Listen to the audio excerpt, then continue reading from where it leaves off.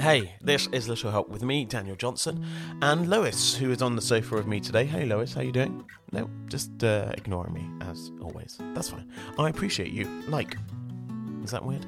Yes, we're talking about appreciation. It is Wednesday. Oh, thank you for licking me. That's very sweet. And it's so important to appreciate. And the main reason is it just shows support. It shows that you're doing content that is being engaged with. And if it's not being engaged with, maybe you need to change tact. Maybe you need some help. Maybe you need to work out a way of getting in front of people.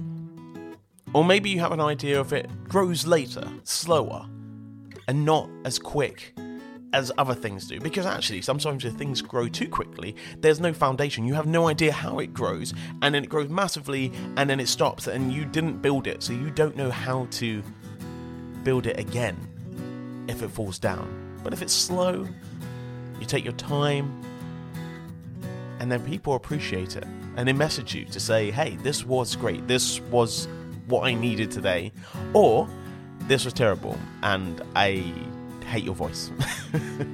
Don't write that stuff down. Maybe think it. You can think it. Maybe write it down on your phone, and don't send it. Because I still think that we're human beings, and we're very judgmental. Anyway, I said this before, I love stuff on YouTube, and I watch a ton of videos. And what I'm trying to do is, when I watch them, is I like them. And if they really engage, I will leave a comment just to say, thank you for this is great. Because you never know, that interaction might turn into something else. Even a friendship. You might be able to be friends with these people that you love on YouTube or Instagram or TikTok.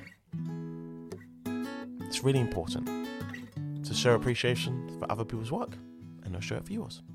Back tomorrow.